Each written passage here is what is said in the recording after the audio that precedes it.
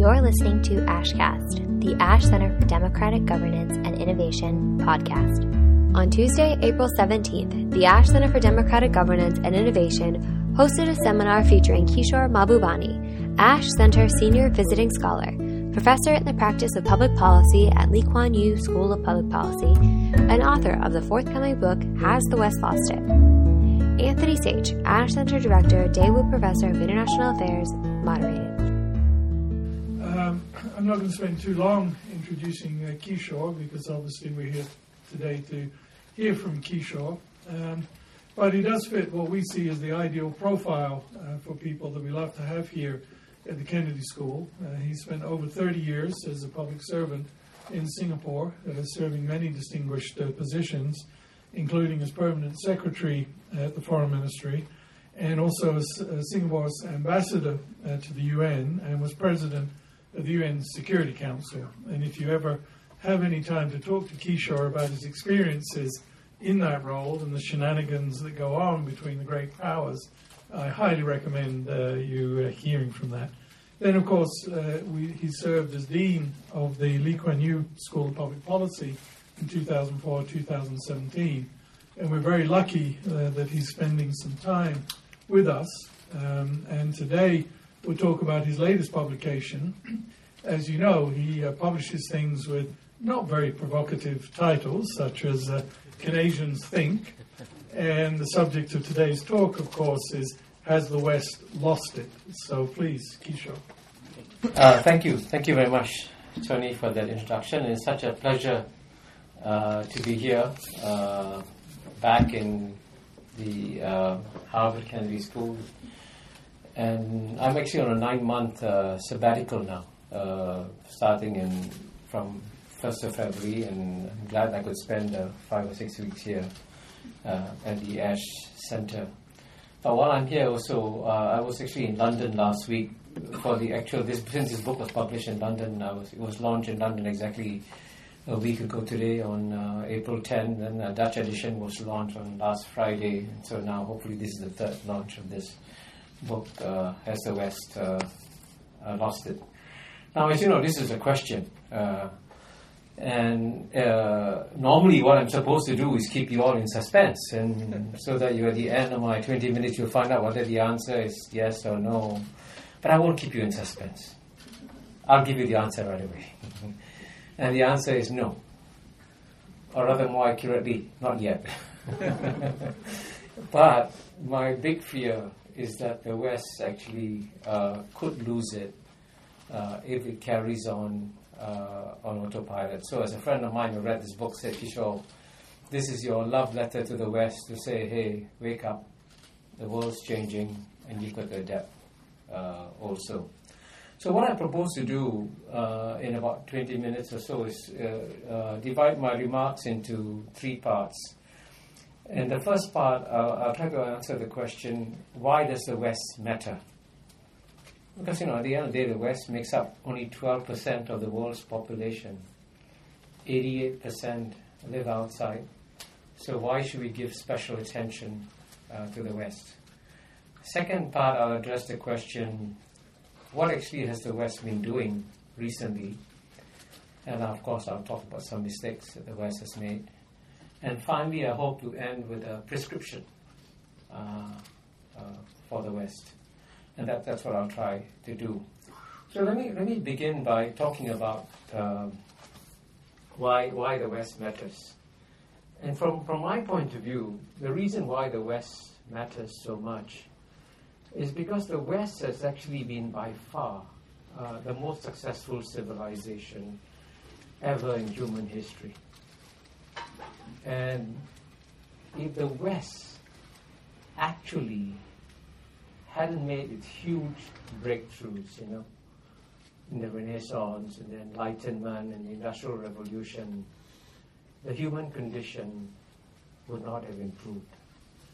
In fact, one of the key arguments of this book, and this is why some people say it's a love letter to the West, is that the rest of the world's population should send the West a big thank you note, because thanks to the breakthroughs made by the West, the world is today a much, much better place. And I know people are so used to being pessimistic. When you tell them you're on the verge of utopia, they don't believe it. So hopefully some data will help to convince you in a few areas, okay? Now let's take the one of the most important and most difficult areas of human affairs, which is war and peace. And I suspect many of you secretly believe that we live in violent times. Actually, the truth is the exact opposite. And here I'm quoting a professor here from Harvard who I actually met a few weeks ago, Steven Pinker. And he says, and I quote, "Today we are probably living in the most peaceful moment of our species' time on Earth. Global violence has fallen steadily since the middle of the 20th century. According to the Human Security Brief 2006, the number of battle deaths in interstate wars has declined from more than 65,000 per year in the 1950s to less than 2,000 per year in this decade." So if you look at it historically, the number of people dying in interstate conflicts is just plummeted. Let's take another area. Another area we've been trying to improve the human condition is in trying to eliminate absolute poverty. And for a long time it seemed like a mission impossible, couldn't be done. And what most people are not aware of is that we've been hugely successful in the battle against absolute poverty. And let me just once again give you data. In 1950, which is not so long ago, that was 2 years after I was born, 3/4 of the world were living in extreme poverty. In 1981, it was still 44%. But by 2016, the research suggests that the share in extreme poverty has fallen to below 10%. From 75% of the world's population to less than 10% in my lifetime. That's future historians will look at our generation and say, what a remarkable generation this was. They've done something absolutely impossible almost, right? Now this is true in areas after areas. Let me just give you one more example, okay? The previous statistics I quoted were from Oxford's Max Roser. This one is from Johann Norberg of the Cato Institute. If someone, he says, if someone had told you in 1990, at the end of the Cold War, that over the next 25 years, world hunger would decline by 40%, child mortality would halve, and extreme poverty would fall by 3/4, you would have told them they were a naive fool. But the fools were right. This is truly what has happened. So, but in indicator after indicator, the human condition has never been better. And a lot of this, of course I discuss this in the book, is through what I call the spread of Western reasoning in all parts of the world. So like, for example, the spread of Western science and technology, the spread of Western clinics, the spread of Western methods of hygiene, mothers washing their hands, infant mortality declines. It's amazing. So the West actually has done an enormous amount of good for the world, and indeed, a future historian looking at our time would have said, this should be a moment of great celebration for the West. But as you know, the West is now in a deep funk. And the question, therefore, is, why is the West not celebrating? And here, my view, and this is the second part of my remarks, is that the West actually, at this time, while the world was making major improvements, the West made some serious strategic mistakes. The first strategic mistake it made was at the end of the Cold War, again in 1990. And at that time, as you know, and I happen actually have spent a year in Harvard, 91, 92, the West was in a very triumphalist mood. And the feeling was that, hey, we made it. We defeated the Soviet Union without firing a shot. We have arrived. We can just coast from now on. And if you know, there was a very famous essay by Francis Fukuyama called The End of History. It wasn't his intention, obviously, But the impact of his essay was to make the West feel very complacent, and as I say rather cruelly in this book, his essay caused a lot of brain damage to the West because it put the West to sleep at precisely the historical moment when China and India were waking up.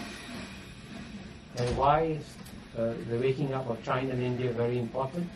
Because from the year 1 to the year 1820, the two largest economies of the world were always those of China and India. So it's only the last 200 years that Europe took off and North America took off. But the past 200 years of world history have been a major historical aberration. It was inevitable, natural for China and India to come back. But at the time when they decided to wake up, is a time when the West went to sleep. And just to give you an indication of how fast this has happened, in 1980, in purchasing power parity terms, the United States' share of the global GNP was 25%. China's share was 2.2%, less than 10% of the United States. But by 2016, 2017, China's share had become larger. So it is precisely in this period that you've seen big changes happen. The second strategic mistake that the West made was in the year 2001. So what happened in 2001? Of course, if you ask most people in the West, especially if you ask Americans, what happened in 2001? The answer is obvious. 9/11 happened in 2001. And actually, I was in Manhattan when 9/11 happened, so I could see the shock that it created. But the impact of that attack was that suddenly the United States, which I was one stage thinking of paying attention to China, got distracted by wars in the Islamic world, and then it didn't notice that something much more significant happened in 2001. And the event that was much more significant was China's entry into WTO. And it was inevitable that when China entered WTO, it suddenly injected maybe 800 million new workers into the global capitalist system. There would be creative destruction. Jobs would be lost. Jobs were lost. In fact, an economist, I think David Porter, has documented how many jobs have been lost because of China's entry in the global system. And of course, the West didn't pay attention. And because it didn't pay attention, Trump happened 16 years later. So that's a consequence of not paying attention to major strategic developments. That's the second strategic mistake. The third strategic mistake that the West made, and this is something that I'm still puzzled by, and I still don't understand, is why the West, which used to have sort of big strategic thinkers looking at the world as a whole and trying to piece together the right strategic approaches to take to manage the world, suddenly lost its capacity for global strategic thinking. And for example, you have people like George Kennan, you had people like Henry Kissinger, you had people like Zbigniew Brzezinski looking at the big picture, trying to chart the correct course for the West to adapt. Instead, the West stopped thinking strategically. And as a result of that, as I document in this book, lots of strategic mistakes were made. And to give you one example, which I discuss at some length in the book, as you know, at the end of the Cold War, the United States was very powerful. It could act unilaterally, do what it wanted. And then it began to expand NATO into Eastern Europe, and without thinking through what the consequences might be as a result. And many of the problems that you then see in the first decade of the 21st century are a result of the lack of strategic thinking on the part of the West at a time when the world was changing. And as a result of that, you find today, for example, if you look at the mood of most of the populations of Western countries, you find there's a pessimism trumps optimism, and there's a sense of foreboding about the future rather than a sense of hopefulness for the future, which is what the West should be feeling today. So the final question, therefore, I hope to address is, what is to be done? Can we actually do something to improve the situation? And in my view, and the reason why I've published this book now, at this point in time, is to say yes. If the West changes course, it can have a better situation for itself, and frankly, a better outcome for the world also. So what I propose in this book is what I call a new 3M strategy for the West. And 3M doesn't stand for the Minnesota Mining Company. 3M words beginning with M. The first M is minimalist. And here, one of the critical points I want to leave with you is that the West actually, because it became so much more powerful than the rest of the world, had got into a habit of intervening in the affairs of other countries. It was like an auto-reflex. And of course, it could do that with great abandon in the 19th century, and it's not a secret that basically Europe and America virtually colonized every country in the world, and even India, my ancestors in India, all 300 million of them could be ruled by 100,000 Englishmen effortlessly for over 100 years. That showed you how powerful the West was in the 19th century. Even China, as you know, was humiliated time and again, and the Opium War in 1842, and then after the Boxer Rebellion, Beijing was sacked, and looting of the Summer Palace. You could do whatever you wanted. So that became a kind of ingrained habit of the West.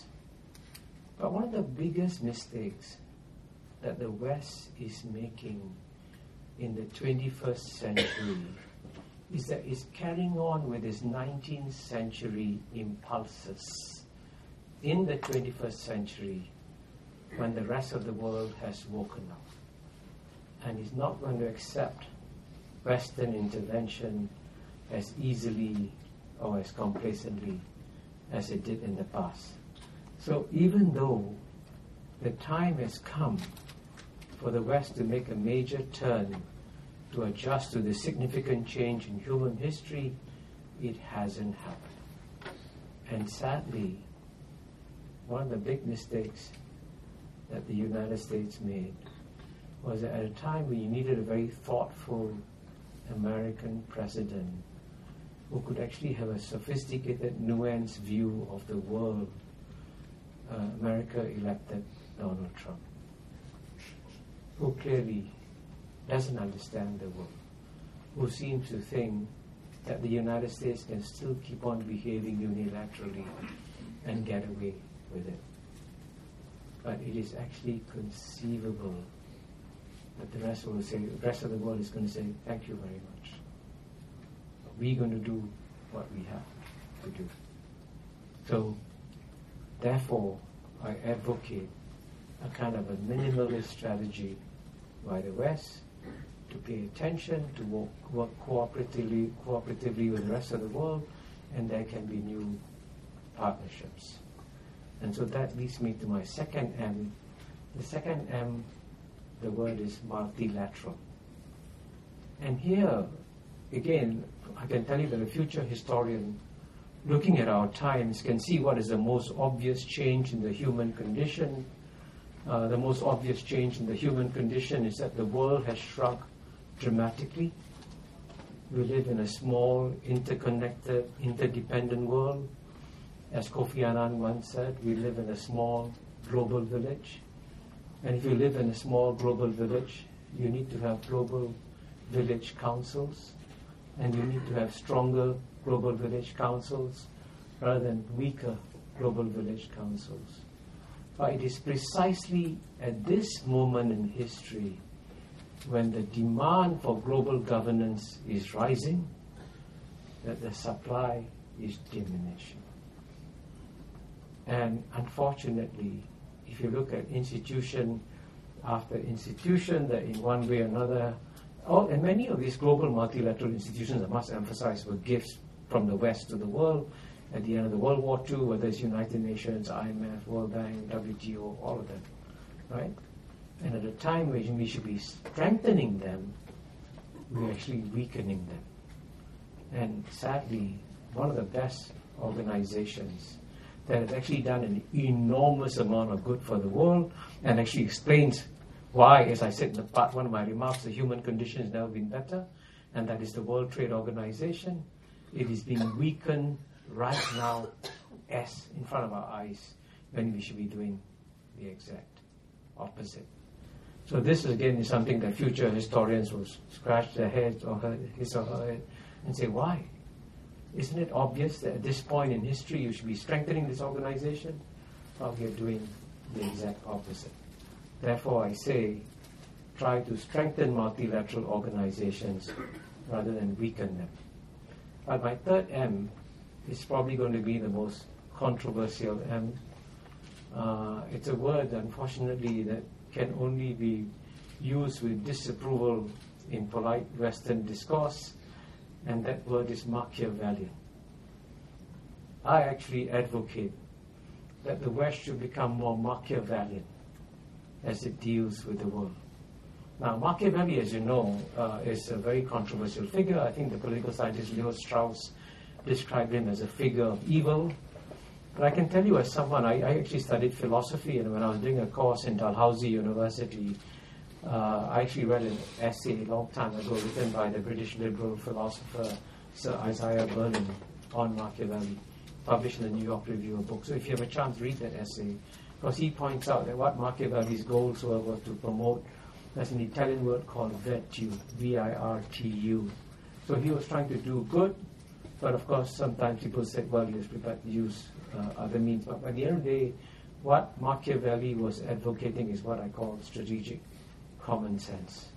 And here, unfortunately, going back to my earlier point about the West having lost some of its capacity for global strategic thinking, I hope a bit of Machiavellianism will make the West more careful in thinking where its interests lie. And to give you an example, when I was in Europe last week, I made the point, as you know, the United States, of course, quite naturally, is concerned about the rise of China. And when it sees, for example, China going into Africa, he says, oh my God, the Chinese are expanding, they're getting into American areas of influence, this is terrible, this is bad for the world, and you get all kinds of negative stories. But I told my European friends, I said, geopolitics is a word that was coined for one reason, because geo stands for geography. And the geography of Europe is different from the geography of North America. And to give you an obvious example, what is Europe's big long-term strategic challenge? Very simple. Its big neighbor, which is Africa.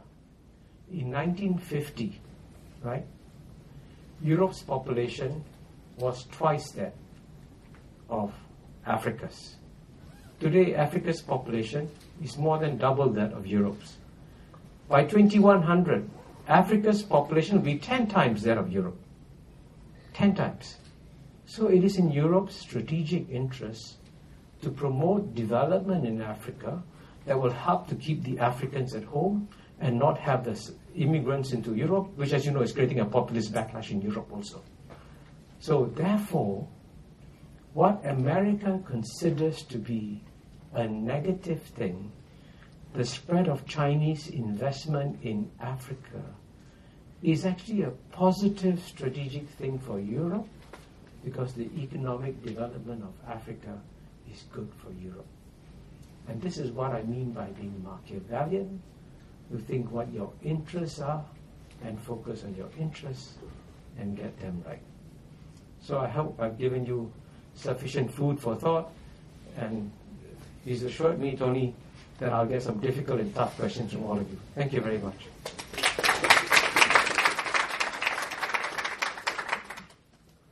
Yeah, as usual, Kishore has given us a lot to think about.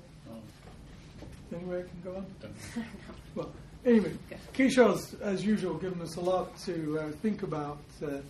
And I always remember one comment Kishore made earlier was when U.S. was still number one And I remember you saying, actually, I think it was in the forum here even, and this was in the relationship of China, whether it is or isn't a rival. But he said, one thing America should be really conscious of is people watch you and they study your behavior.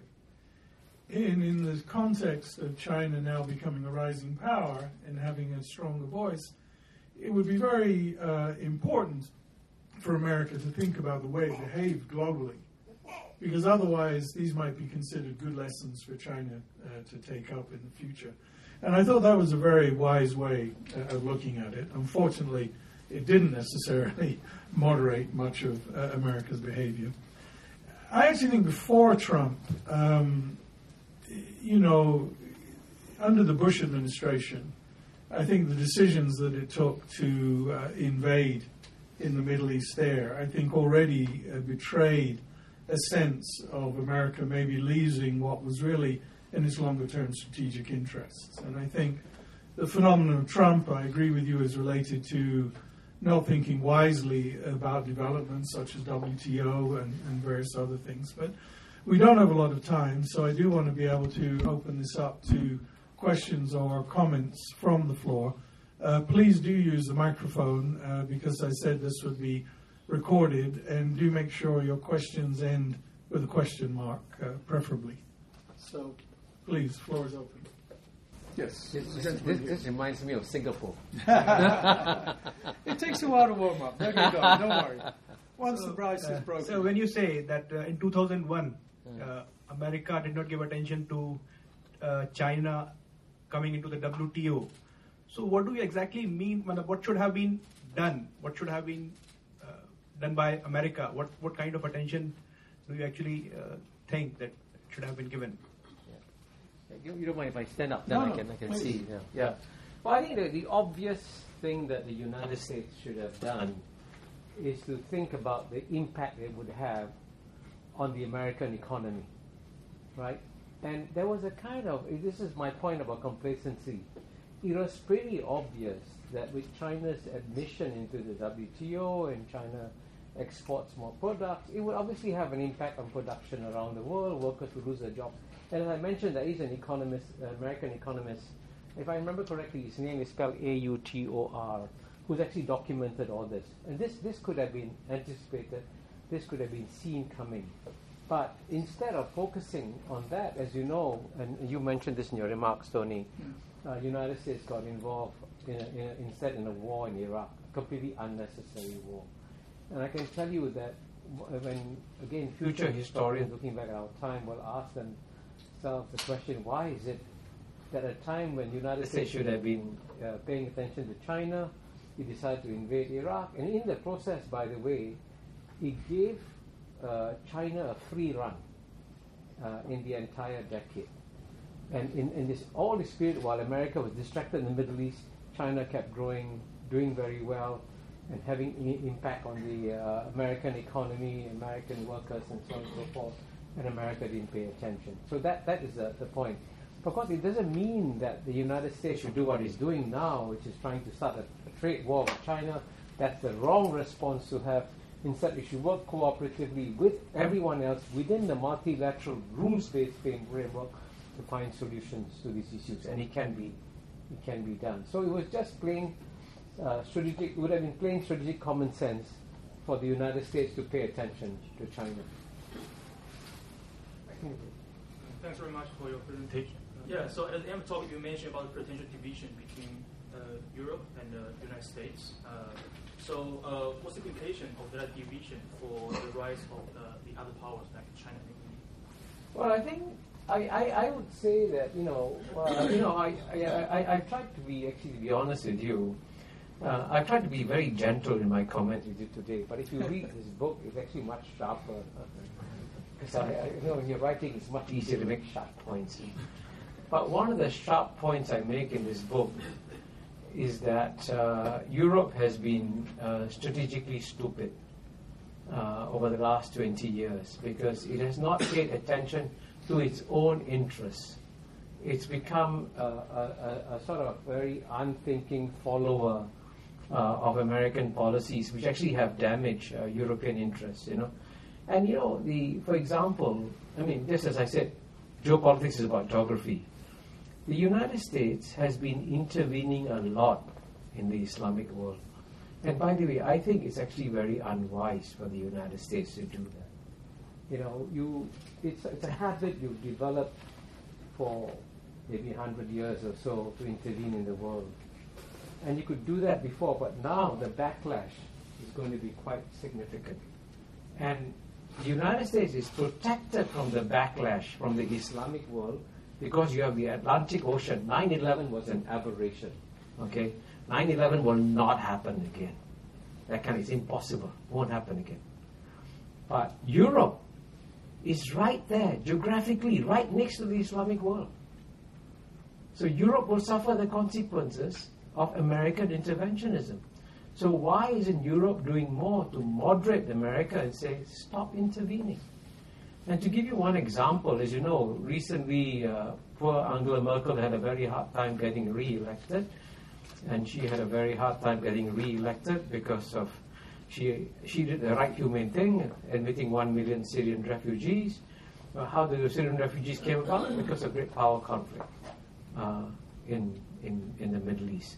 So my point to the Europeans, and also in some ways also is advice to Americans, is you have to let these parts of the world grow and succeed on their own.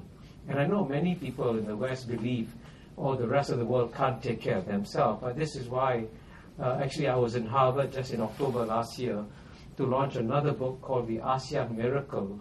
And if you look at ASEAN, if you look at Southeast Asia was one of the most troubled parts of the world. The biggest war since World War II actually fought in Southeast Asia, the Vietnam War, the Sino-Vietnam War. And yet today Southeast Asia is an oasis of peace. Why? We took care of it ourselves through ASEAN. So in some ways, sometimes when you intervene less, you get better results. So my advice to the West is basically stop your 19th and 20th century's impulses of thinking that your intervention is going to make the world a better place. Here and here. Yes. Please go ahead. Thank you for your speech. I have a question.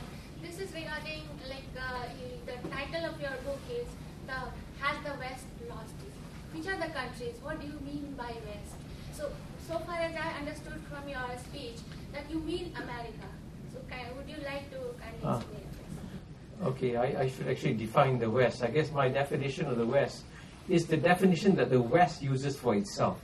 Every morning you pick up the Financial Times, the New York Times, or the Economist. They always say the West, the West, the West. So what do they mean by the West? What they mean by the West is, of course, North America, which is United States and Canada.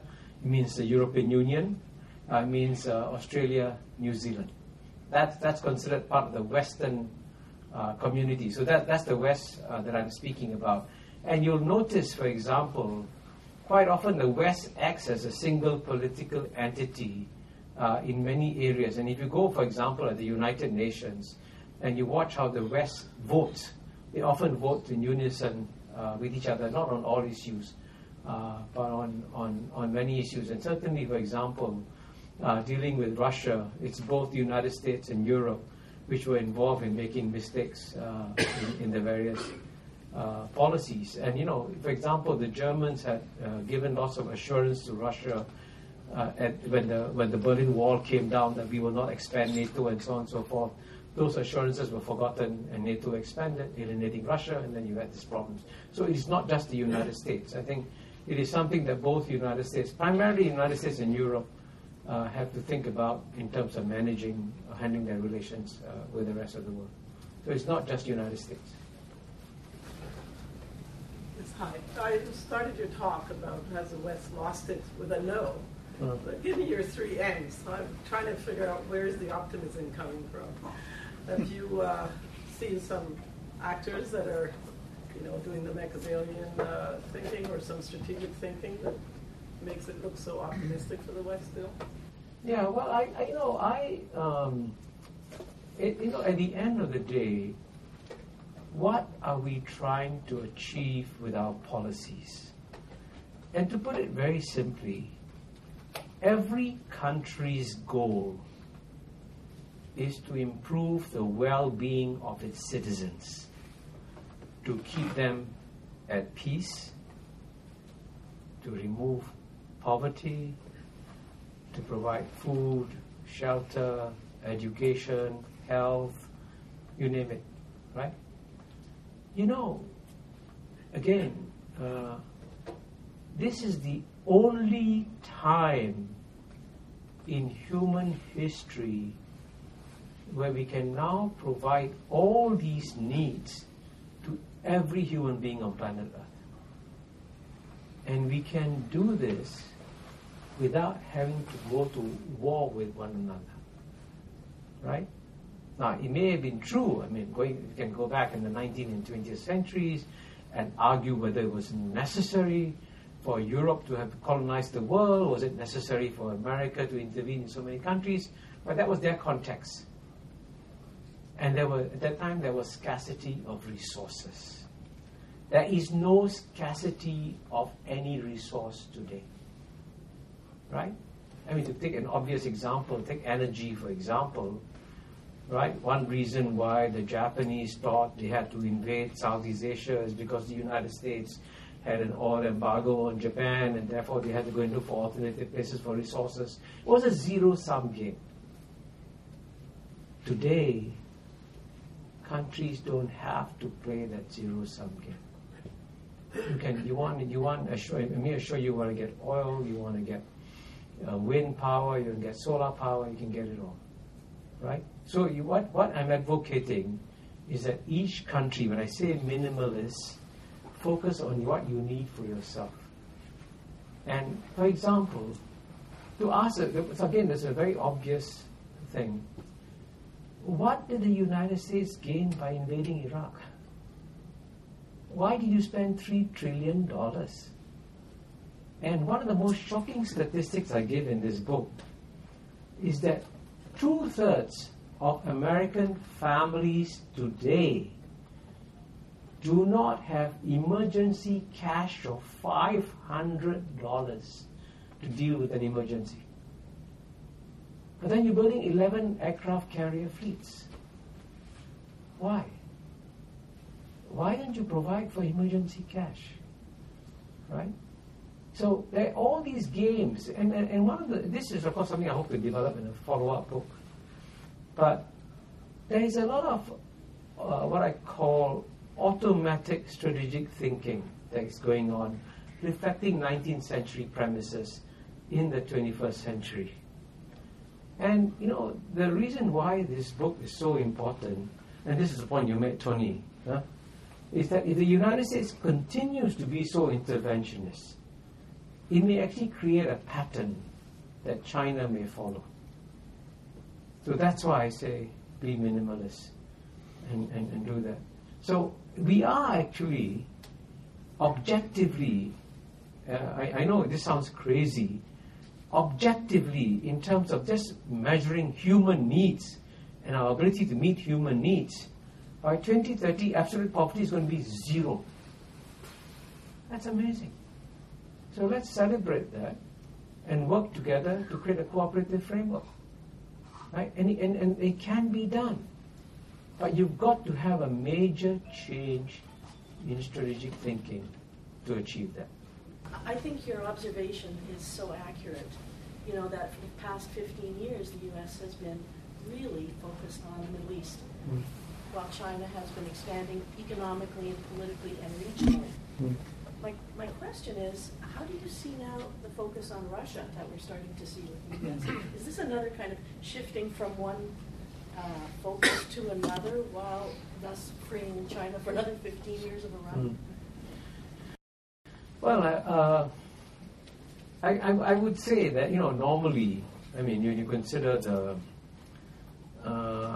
let's say if you had a Brzezinski or Henry Kissinger and you ask them what's the major strategic challenge for the United States today, clearly the big major strategic challenge is dealing with the rise of China, right? And if that's the case, then you should be focusing on how you manage China. But again, people will be puzzled, why is it you're getting involved in problems with Russia? And I can tell you, obviously, that every time the United States gets distracted, it's actually giving China a geopolitical gift, right? And in the long run, I mean, this actually do say this in the book. If you are a Russian strategic planner, what do you worry about? You worry about the rise of China and how you manage it, right? So I'm sure Russia would prefer to work together with the West to manage a China that's going to become very powerful. It doesn't mean it cannot be managed. It can be managed. But instead of giving the Russians the opportunity to cooperate with the West, you've alienated Russia through the expansion of NATO. And then by so doing, you've created a world where, Russians are also antagonistic towards you. And so that this need not have happened. This alienation of Russia need not have happened at all. Right? It's part of the strategic mistakes that the West made over the last 20 years since the end of the Cold War. I think I wanted to comment on also a question on what you said about America's intervention. So in hindsight, it looks that way, but one of the main reasons for American intervention in the Middle East was to protect oil. And the first Gulf War was basically when Saddam Hussein annexed Kuwait. We had to evict Saddam from there so that the oil markets are stabilized. Right now, of course, because of the shale revolution and all that, America is flush with oil, but that wasn't the case. So do you still think that if America hadn't intervened during those times, between 92 now, then probably the geography of the world would have changed. Saddam would have done a lot of things, and oil cartels would have been there. Yeah. So what about that? Yeah. Well, you're right. You're right. I mean, remember I speak about the strategic mistakes since the end of the Cold War. And during the Cold War, there was a big zero-sum game being played within the Soviet Union and United States. I want to emphasize, by the way, China doesn't want to play the same kind of geopolitical zero-sum game that the one the Soviet Union played with the United States. China doesn't see it in that way. But the Soviet Union and United States were at loggerheads with each other. And the feeling was that if a country switched to Soviet Union, it was a loss for United States and vice versa. So when Egypt switched from the Soviet bloc to the American bloc, America celebrated and so on and so forth. And you're right, oil was a critical consideration. But it's clear now that America doesn't need the Middle Eastern oil, right? No. It doesn't need it. In fact, America, as you know, is a net oil exporter. And one of the biggest ironies of our time, America is exporting oil to China. In case you didn't know this. So why is America still intervening in the Middle East? How does, I ask a very basic question, how does the livelihood of the average American improve as a result of America deploying vessels in the Middle East and bombing Middle Eastern countries? Right? Again, why do that? Right? Whatever may have made sense in the Cold War doesn't make sense in today's world. But the habits of intervening are very deep.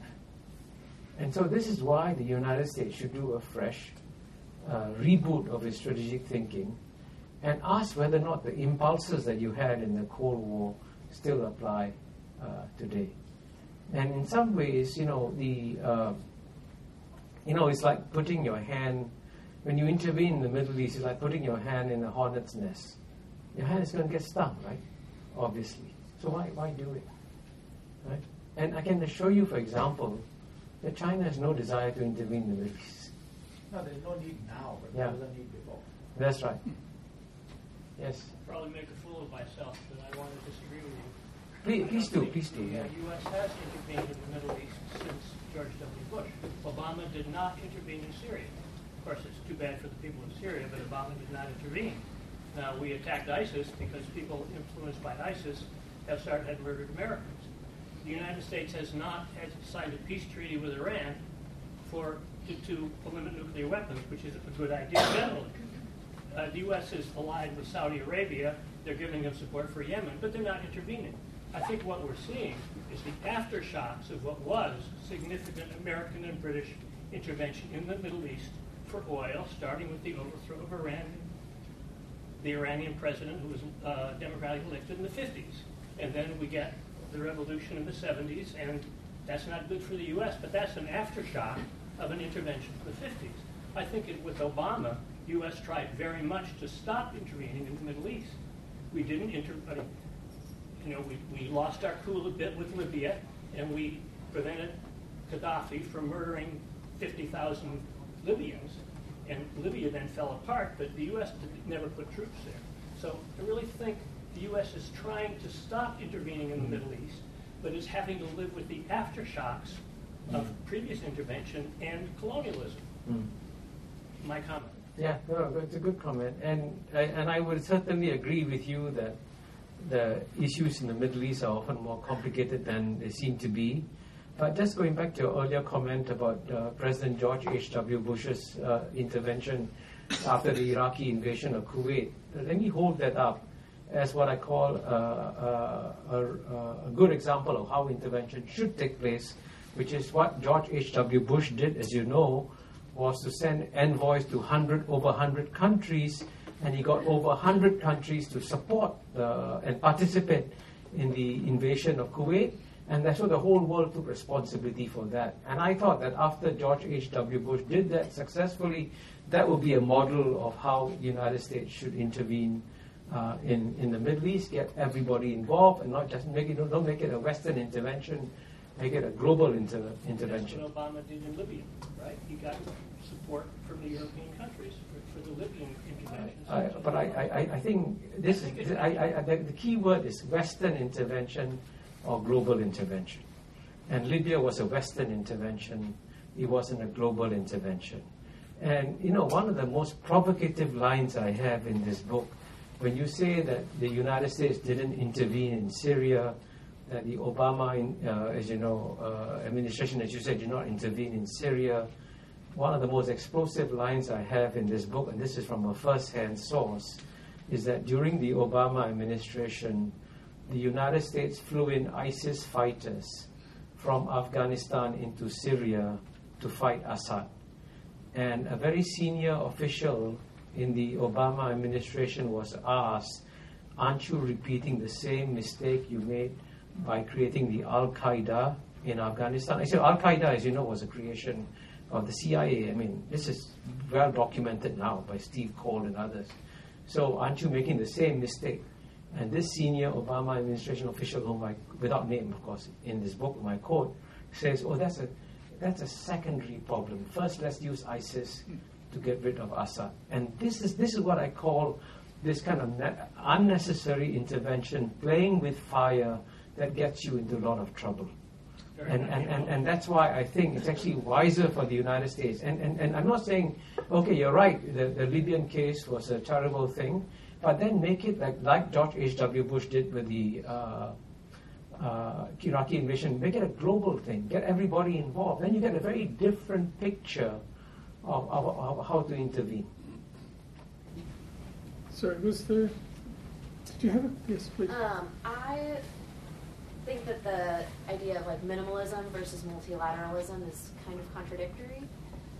So the U.S. doesn't really want to subject itself to UN inspectors coming into Guantanamo Bay, or deal with the WTO ruling on a trade dispute. So it doesn't seem like the U.S. feels like it's in its interest to submit to global governance. So how do you see the U.S. would use multilateralism for its interests and still protect its sovereignty? Yeah, that's a very good question. And in fact, what I have in this book is a quote from a very wise former president of the United States of America, Bill Clinton. And I think what he says, I'd like to read out what he said in 2003 in a speech in Yale, because he explains why strengthening multilateralism is in America's national interest. He's the best person to have explained it. This is what he said in the speech. And I quote, "If you believe that maintaining power and control and absolute freedom of movement and sovereignty is important to your country's future, important to America's future, there's nothing inconsistent in America continuing to behave unilaterally. America is the biggest, most powerful country in the world now. We've got the juice, and we're going to use it. Then he added a but. He said, but if you believe that we should be trying to create a world with rules and partnerships and habits of behavior that we would like to live in, that we would live in when we are no longer the military, political, economic superpower in the world, then you wouldn't do that. It just depends on what you believe. So what Bill Clinton is saying is that if you think you're going to be number one forever, then you can continue being unilateral. But if America can conceive of a world in which it is no longer number one, then surely it is in America's national interest to create multilateral rules and processes that would then constrain the next number one, which will be China. So that's how it is in America's national interest to strengthen multilateralism.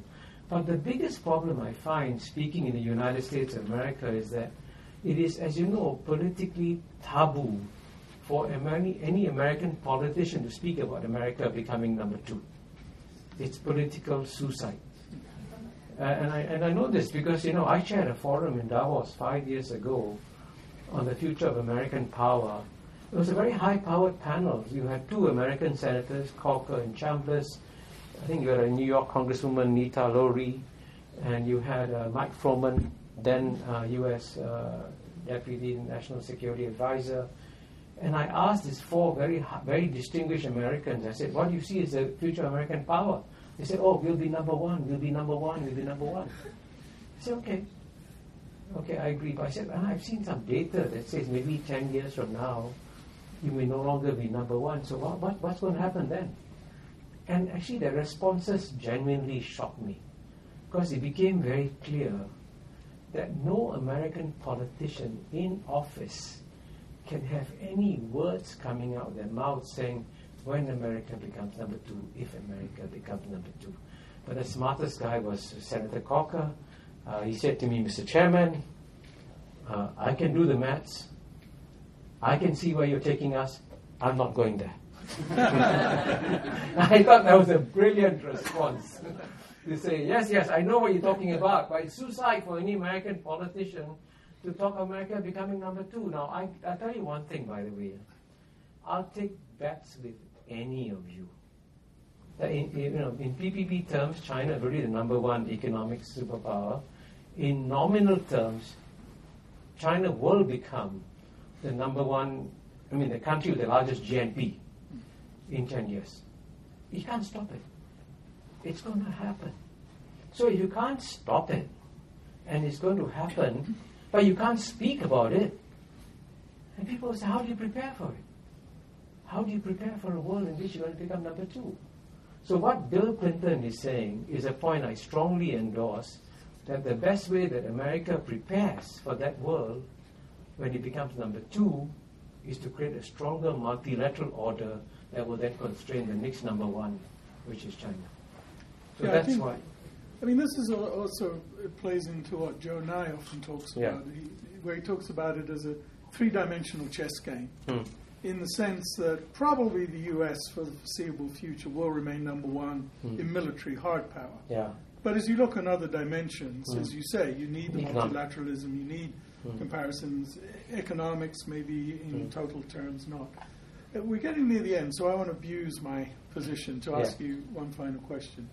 And that really is what you've dwelled on a lot, setting framework structures to think about who might be the next number one. And then my question is whether you do believe that China might follow your 3 M's. And the reason I ask it is that historically, that has not been the way China operates. When it had power, it saw itself as an empire, and everybody had to be in obedience to China and pay tribute to China, including across Southeast Asia. And for a long time, and it's part of a global revolution with the Soviets that's meant to overthrow world capitalism. It still talks about Marxism, Leninism. And for a while, it said we do not interfere in the internal interests of other countries. But given now its power, the size of its economy, it has an alternative but to become engaged in domestic politics, which I'm not saying is in the same way as the U.S. has been in the past. So my question to you is, how confident are you that China would abide by your 3 M's as it does become more influential? Well, yeah, that's a great question, and as you know, that's exactly why I'm using my sabbatical this year to write a book on U.S.-China relations to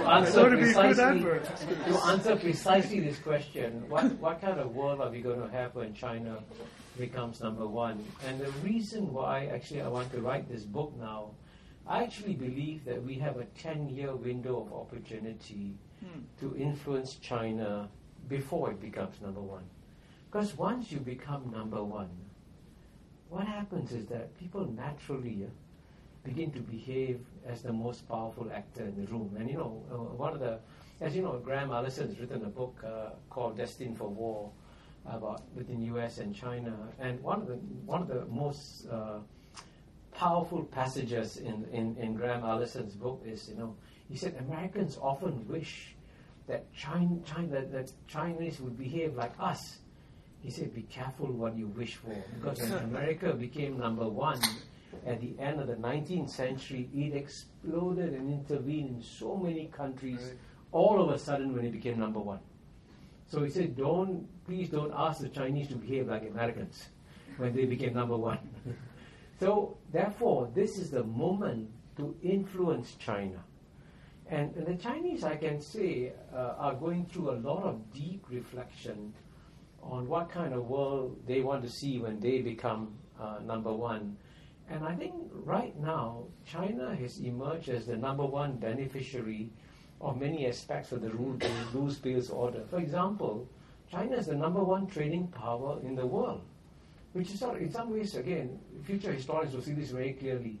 Why is the U.S. Navy spending so much money to preserve freedom of navigation so that Chinese exports can go around the world? It's strange, but that's a gift from the U.S. Navy to China. Chinese accepted it. But in the same way, the Chinese are actually going to ask themselves fairly fundamental questions like, do we need to have a global navy? Right now, they don't have one. Right? They don't have 11 aircraft carriers. Should China have 11 aircraft carriers? So, but then it depends on how you treat them as they're rising. And one of the things I always say is that America should be careful about carrying out aggressive naval patrolling 12 miles off China's shores, because you're setting a pattern of behavior that the Chinese will replicate 20 years down the road. There'll be aggressive Chinese naval patrolling 12 miles of America's shores. Why do that? So in a sense, how we treat China, how we behave towards China in the next 10 years is very critical. And I actually hope that America would lead the way by strengthening this multilateral rules-based order. And of course, the Chinese are violating some rules. There's no doubt. I mean, the Chinese are not saints, right? They also, like everybody else, I violate rules, you violate rules, we all violate rules. But then how do you handle China when it violates rules? And there are actually mechanisms for doing so. And one of them is the World Trade Organization. And many of the American complaints about China in trade are legitimate complaints. And these complaints would have been supported by the World Trade Organization. But instead of going to the World Trade Organization, you decide to do it unilaterally. And by doing it unilaterally, you don't get the support of the world. So that's why I say, my short answer to your question, how China will behave when it becomes number one depends on whether or not how we treat China in the next 10 years. Great.